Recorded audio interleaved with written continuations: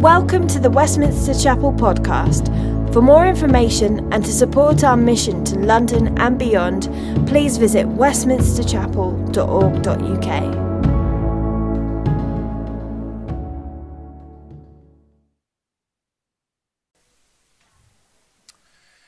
Well, welcome to Westminster Chapel. Thanks for joining us.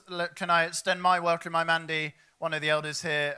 It's fab to see a great crowd of people gathering for today. Can I ask you a question?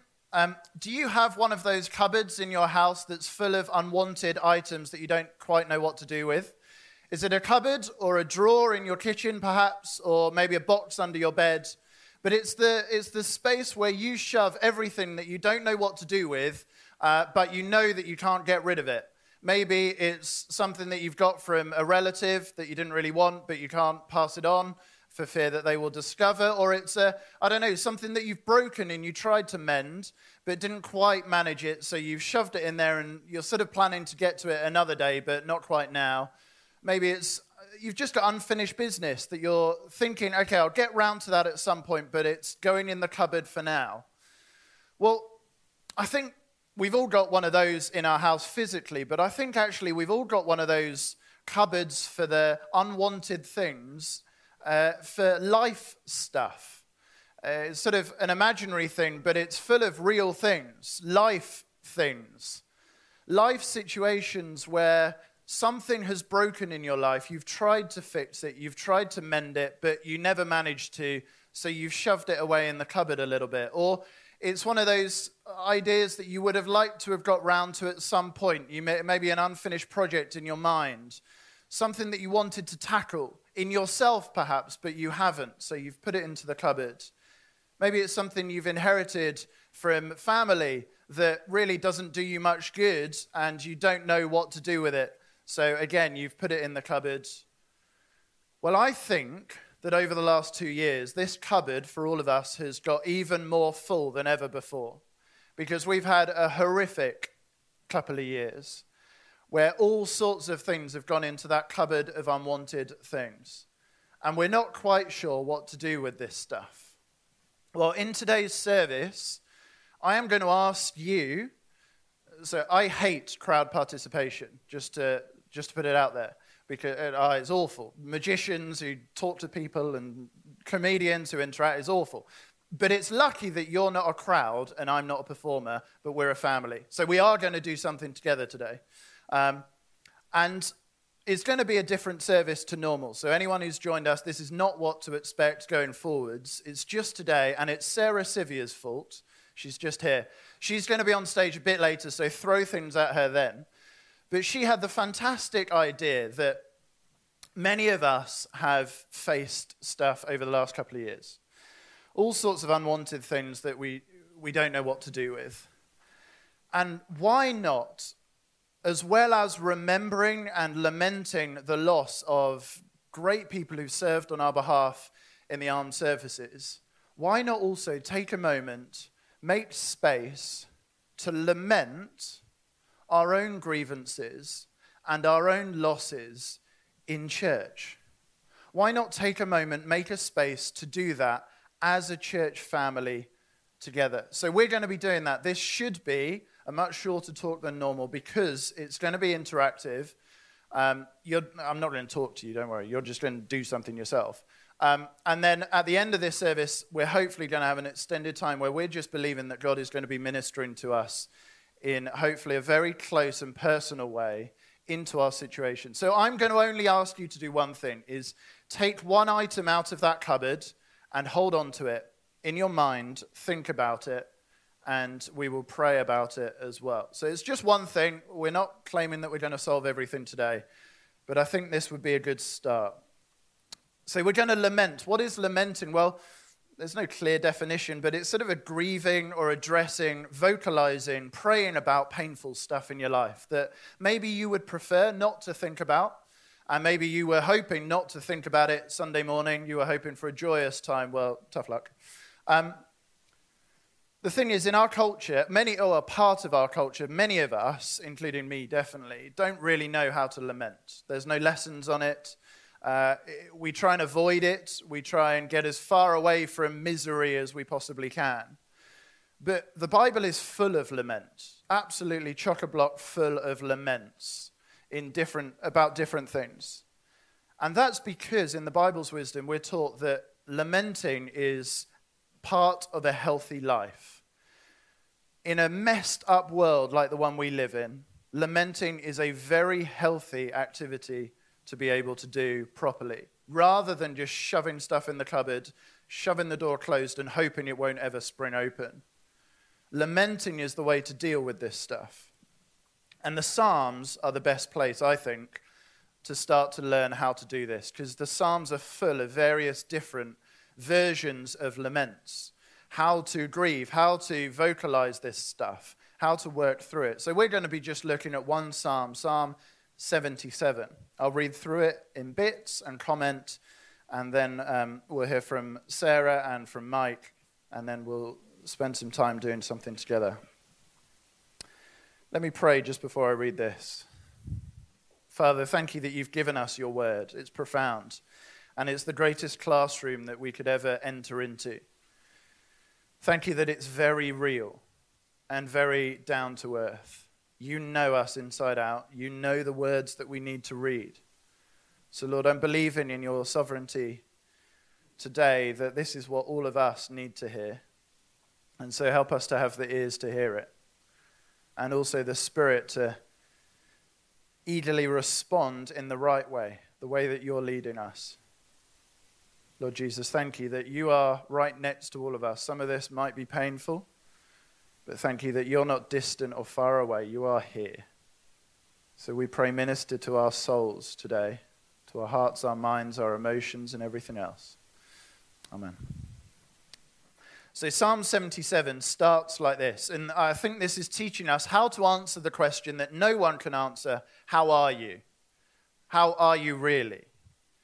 The psalmist says, I cry aloud to God, and he will hear me.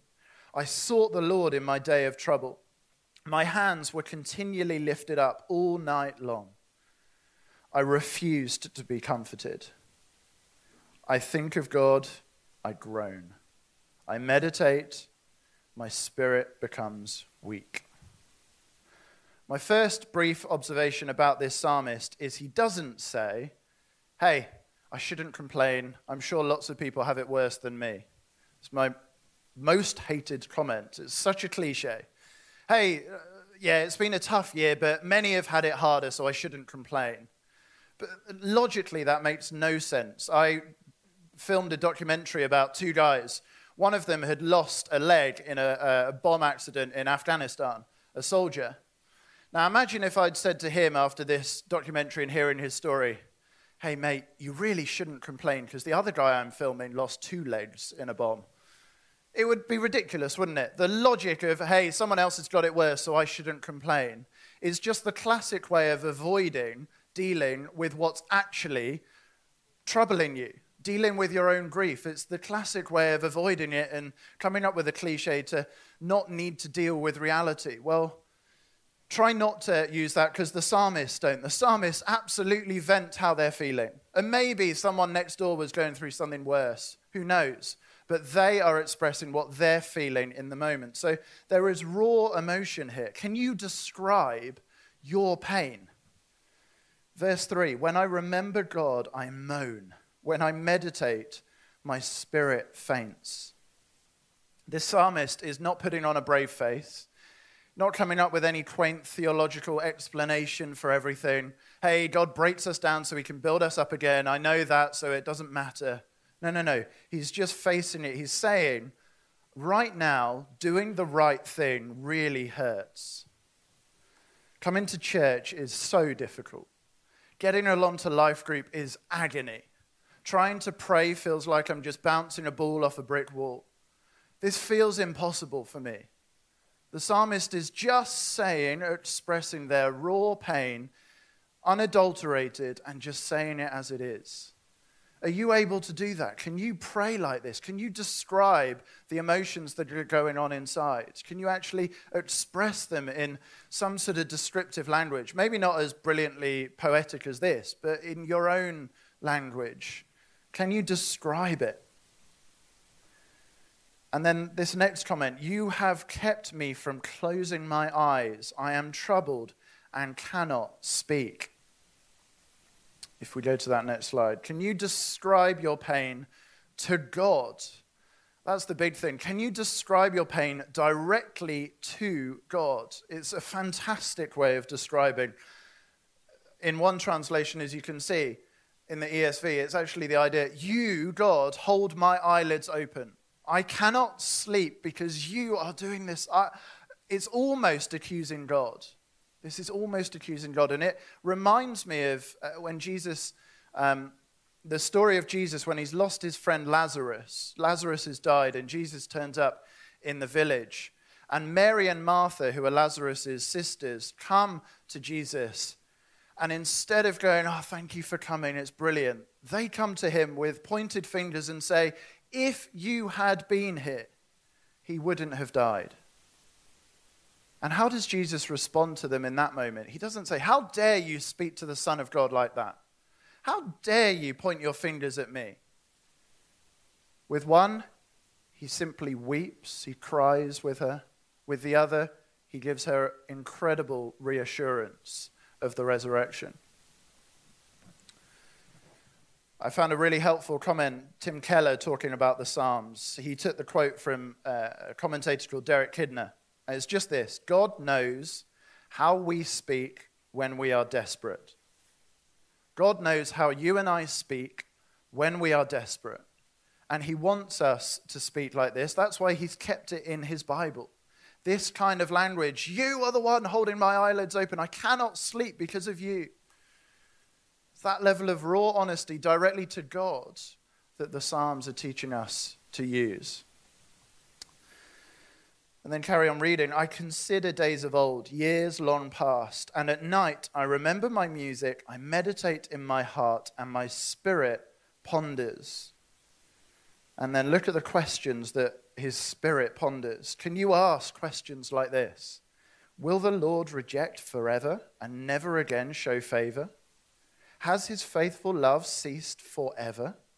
Is his promise at an end for all generations? Has God forgotten to be gracious? Has he in anger withheld his compassion? All I say is this: if you're keeping your questions deep down here, you don't want to say them because it sounds like you're a dodgy Christian, or, hey, I shouldn't have doubts like this, I shouldn't be asking these questions. You will just get spiritual indigestion if you're keeping your questions down here. Open your mouth and ask them. We're going to have a moment in a few minutes where you can write down questions on that piece of paper that was on your chair, where you can actually write out your pain in some sense.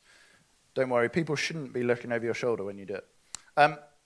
So how are you really? How are you really? Can we have the next slide? Because there's this phrase that gets bandied around nowadays. Did you know, I think this originated with Michael Griffiths on the 5th season of Love Island. Hey, it is what it is. It's the catch-all way of avoiding reality. Hey, it is what it is. What an annoying statement. Instead of that, and this is it's interesting, different translations, but I think the more accurate translations in verse 10 go down this line. I am sickened by the thought that the Most High might have become inactive. As Christians, we don't believe in fate. It is what it is. Things just happen. Hey, I can't do anything about it. No, we believe that something's gone wrong. Something truly has gone wrong. If people are suffering, if there's agony, if there's pain, even yours, something is wrong in this world. And the Bible is the best resource to address that and think about it. But we need to say it in our hearts because God has promised that his kingdom will come, his glory will fill the earth, and he will make all things new. So if that is not the lived experience, there is something wrong, and we should be describing it, praying about it, expressing it, because it is a sign that you want to see God's kingdom come and you're not happy with, hey, it is what it is. That's just reality. No, it shouldn't be reality. So say it as it is. Don't say it is what it is. So we don't believe in fate. We believe that God is working and is moving, and we need to address that reality, and we need to face it in order to start working through the stuff that we're facing. So, Sarah, would you mind sharing with us your story? Sarah, it was her idea, like I said, so here she is. Get the tomatoes. Sarah's just I'm so grateful for how she emailed me months and months ago about this idea, and then shared her own story with me, and it's so powerful. So please do. Okay. Thank you. Hello, everyone. So I'm going to be sharing with you this morning a bit of my story. So in 2017, I became very depressed through circumstances of life. But I didn't realise that that was what was happening. I thought I was just feeling sad because I didn't like the things that were going on at the time. I got used to crying most days and even sobbing, and didn't realise I was really becoming unwell. This period of depression went on for about 3 years, and it was only about a year ago when I laughed at something that I thought, I think I'm actually getting better. Now, when I say laughed, I mean actually laughed. Not the laughter to just join in with everyone else, but that joyful, wonderful feeling when you really find something funny. It's something that I'm praying about at the moment, that I experience that more and more and learn to really laugh again. When I started university in 2018, it began my journey of getting better. During Freshers' Week, one of the other students had a picture from God for me. This is what he said. So it's quite emotional for me. He saw me as a beautiful parrot full of colour and life sitting on a branch. And he felt God say, I've made you vivid and colourful and full of life. You're sitting on a branch and watching. Let your vibrance show you were meant to shine bright. I recognised that person. That was the person I once was, and I had become a shadow of that person. I'm in a much better place today than I was when given that word. And I'm hopeful that I'll be fully restored to one who shines bright. Now, I'm mindful that there are many people here today who may feel in the same position. There have been things that have happened in your life. Perhaps you're going through really tough times at the moment, and you've never been truly honest with God and worked through the process of lament. You feel you are not the person you once were. Perhaps this time through COVID has changed you. This can be manifested in many ways. You may feel you have lost confidence, that somehow you're not coping as well as you once did, that not being able to mix with people, you feel you've lost the ability to socialise, or even that every time you go out of the house, it's a big step. You may feel that perhaps you're more nervous and anxious. And perhaps you've even experienced the death of someone close to you, a family member, a friend or colleague, and you weren't able to grieve properly. You still haven't fully processed their loss. This morning, we wish to give opportunity to be honest with God and express our lament. I will now pray. Oh, Father, thank you that you are our Father, and we can kneel before you and be completely honest with you.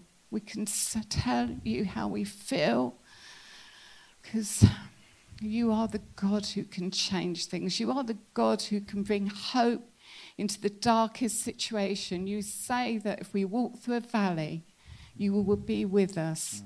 You will never leave us or forsake us. You are the God who brings restoration and deliverance. You say you will bind up the brokenhearted and give liberty to the captives. We look to you for that restoration. May there be restoration this morning. May there be beginning of people being completely delivered and set free. We ask in Jesus' name. Amen. Amen. Thank you for sharing.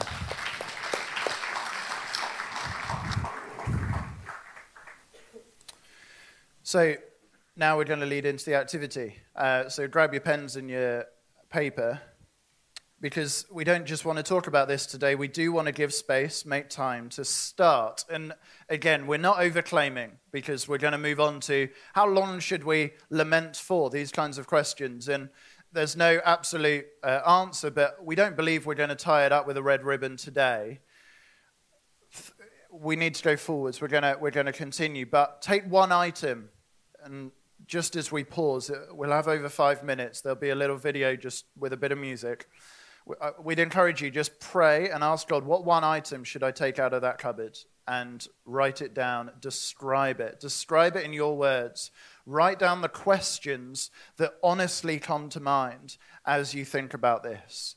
Describe how you're truly feeling on the inside.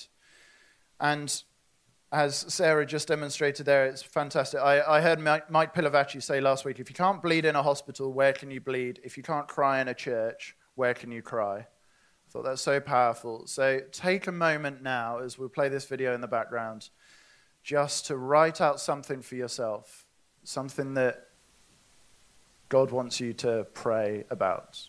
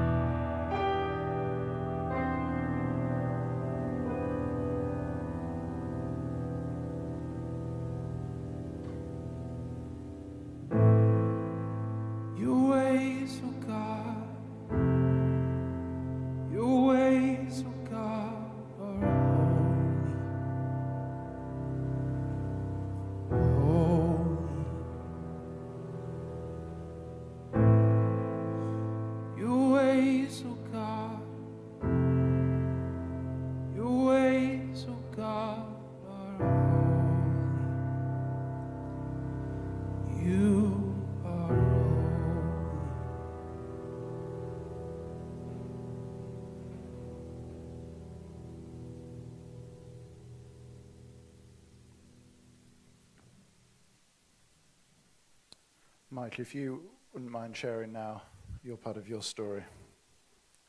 And this is linked in with the idea of how long should we grieve for? How long do you keep hold of that piece of paper that you've just written on?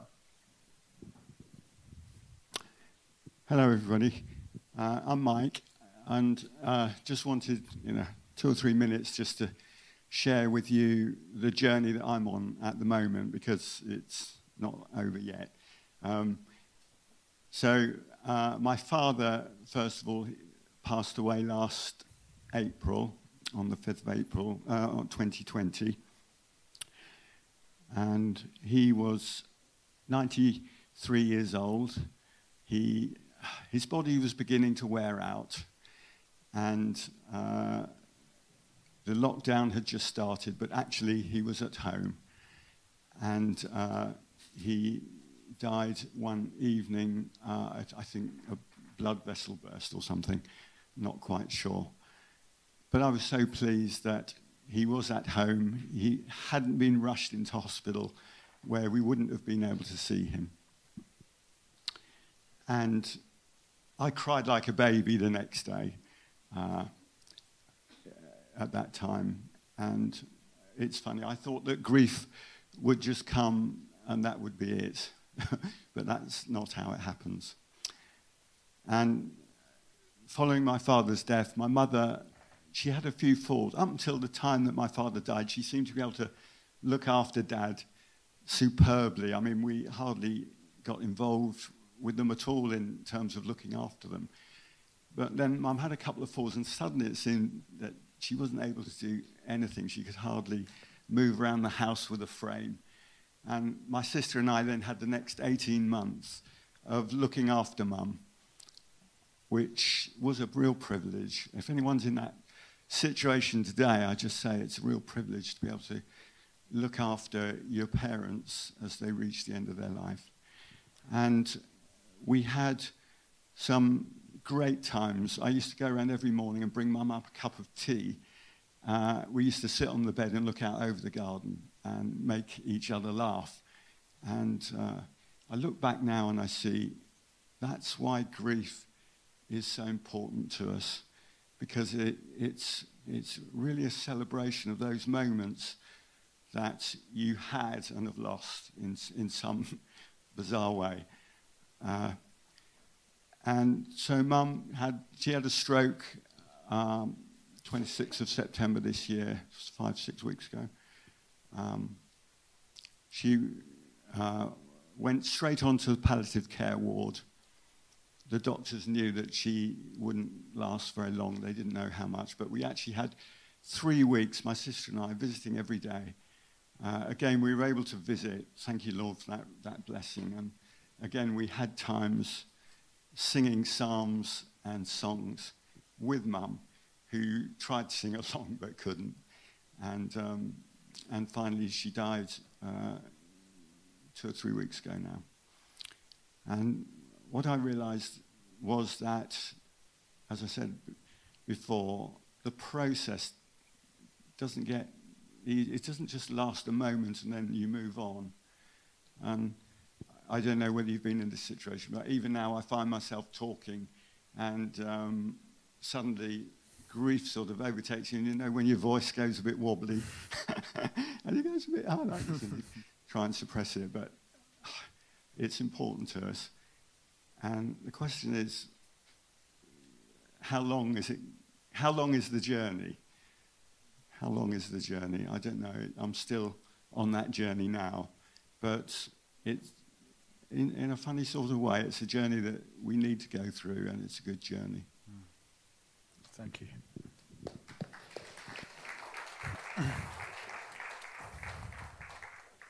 How long should we grieve for? You can do what you like with these bits of paper, but the intention was, sometimes we do this activity with sin. You write your sin down on a bit of paper and you throw it in the bin as an absolute. God has declared me righteous, he's forgiven me, this can go in the bin. But with this, it's different, because who knows? Who knows how long this will go on for? But Jesus does say this: "Blessed are those who mourn, for they shall be comforted." Now just consider what he doesn't say there, because I grew up thinking the best thing is to get over things as quickly as possible. So the best person is the person who can put on a steely face and essentially pretend that all things are okay. But the reality with that, I've discovered, is, well, we've got a newborn baby who is just learning to self-soothe by putting a thumb in her mouth and calming herself down. And adults are no better. Adults self-soothe with food, with exercise, with TV, alcohol, porn, whatever it might be. Adults are no better than a newborn baby sucking their thumb. We self-soothe because we've put something in the cupboard and we're refusing to deal with it. Jesus says, "Blessed are those who mourn, for they shall be comforted." There's no deadline there, no promise of the exact amount of time or the number of the amount of mourning you have to do, but it does seem like a prerequisite that you need to mourn this stuff, because real comfort comes to those who really mourn and who really address their pain.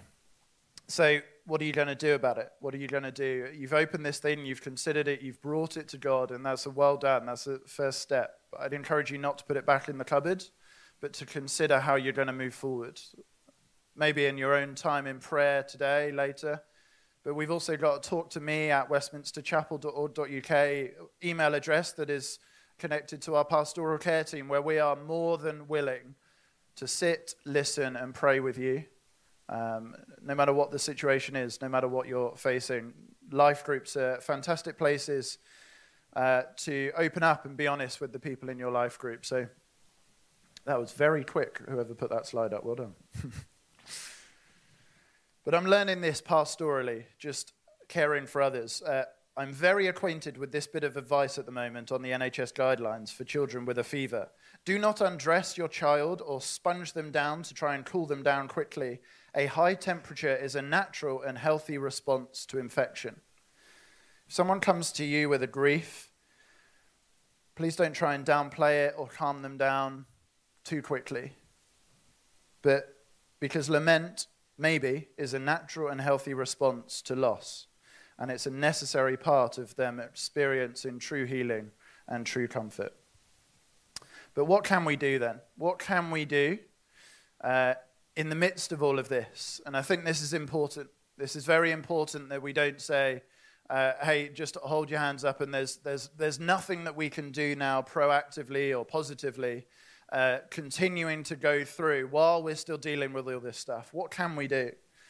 Well, the latter half of this psalm is interesting, and you can read it in your own time. But essentially what happens is verse 11 is a transition moment in the psalm, and then it goes into, I will remember the Lord's works. Let's read it, actually. I can see it on there. I didn't have it on my screen. I will remember the Lord's works. Yes, I will remember your ancient wonders. But just think about what this psalmist is remembering.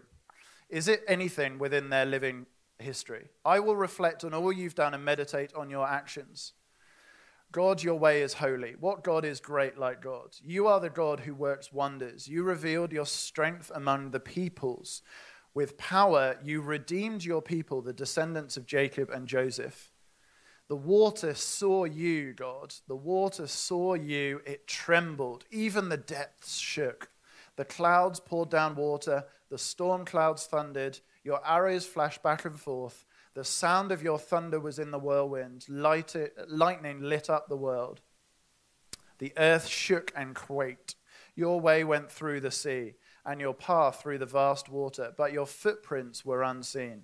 You led your people like a flock by the hand of Moses and Aaron. What's he describing? Is there anything within his living memory? Anything in his lifetime? No, it's the Exodus story. It's the thing that happened many, many hundreds of years ago. He's recalling that. And the simple idea that I got from this is, if God hasn't done anything yet, it doesn't mean that God hasn't done anything yet. If that next slide could go up. If God hasn't done... Sorry, keep going. I've messed up my order. Just because God hasn't done anything yet, it doesn't mean that God hasn't done anything yet.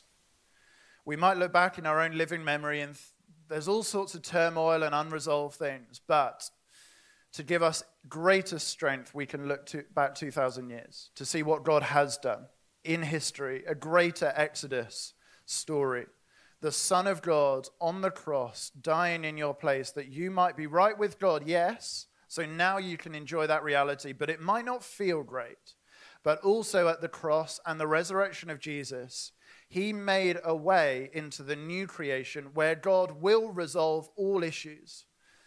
Hey, in our modern day, there's a lot about self-therapy and everything else, which is brilliant, helping you to resolve various issues. But if the world is not getting better, and with all the COP26 stuff, which is fantastic and needed, but if God is not making a new world that human beings will inhabit, where there is no sin, sickness, or death, then ultimately what's the hope? But here, as we recall the cross and what Jesus did there, we know that there is hope for the future. And these are the kinds of things that we can continue to do. In the middle of grief, we can still anchor ourselves to that moment 2,000 years ago, what Jesus did for us. Sarah already mentioned the Psalm 23. In the valley of the shadow of death, God prepares a meal for us. That's the idea in Psalm 23. In the worst moments, God is with us. He's not waiting for us to get out of it. He's not standing on the mountaintop saying, hey, come up here. No, he's with us in the valley of the shadow of death, and he prepares a meal for us to eat with him. That's communion. So we're going to take communion now. So if there should be little cups around you. So grab a cup, share them around, because we're going to take this together as the ultimate way of remembering where we are, what our situation is, what our hope is. So do share these around. That would be fantastic. There's a few over there and at the back.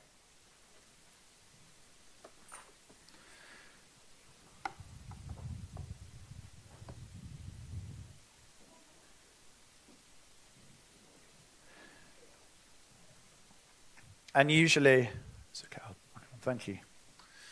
Usually we would do this as a collective activity. I think that's normally right thing to do. But in this moment, because we have individually brought these prayers to God, I think it's worth you doing this in your own time. The band are going to play a bit in the background. And then for the next half an hour or so, we're just going to be asking God to move amongst us with prophetic words, encouragements, and all that kind of thing. So take communion in your own time, and then when the band start playing the first worship song, do join in as you feel led. But let's just pray, and then you can take communion. Have that meal with God that he has prepared for you. Jesus' death on the cross, his blood poured out for you, his body broken, all for you, that you might experience hope in the midst of grief in this messed up world. Father, thank you that that your Son is this shepherd who led Moses and Aaron through the Red Sea. He's the shepherd who laid down his life for the sheep. He's the one who cares for us individually.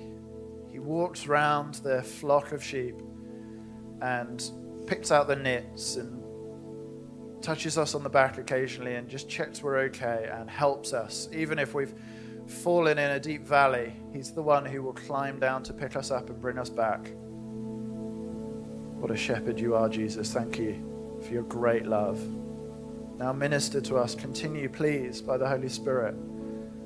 Let us experience your tender, loving care amongst us as we take communion, as we eat this meal that you've prepared for us, and then as we respond in worship and consider all that you've done. Lord, help us to grieve well. Help us to be people who lament and bring these things before you. And thank you that you promise to those who mourn, they will experience comfort.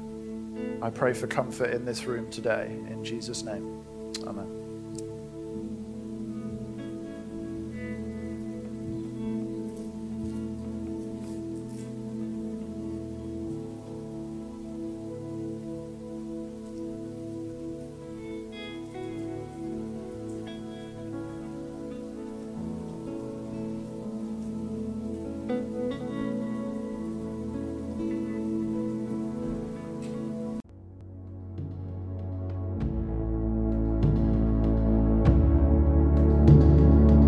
Thanks for listening to sermon audio from Westminster Chapel. If you'd like to partner with us in making disciples and sharing the gospel, please consider making a one-off or regular donation. Visit westminsterchapel.org.uk/giving to find out how.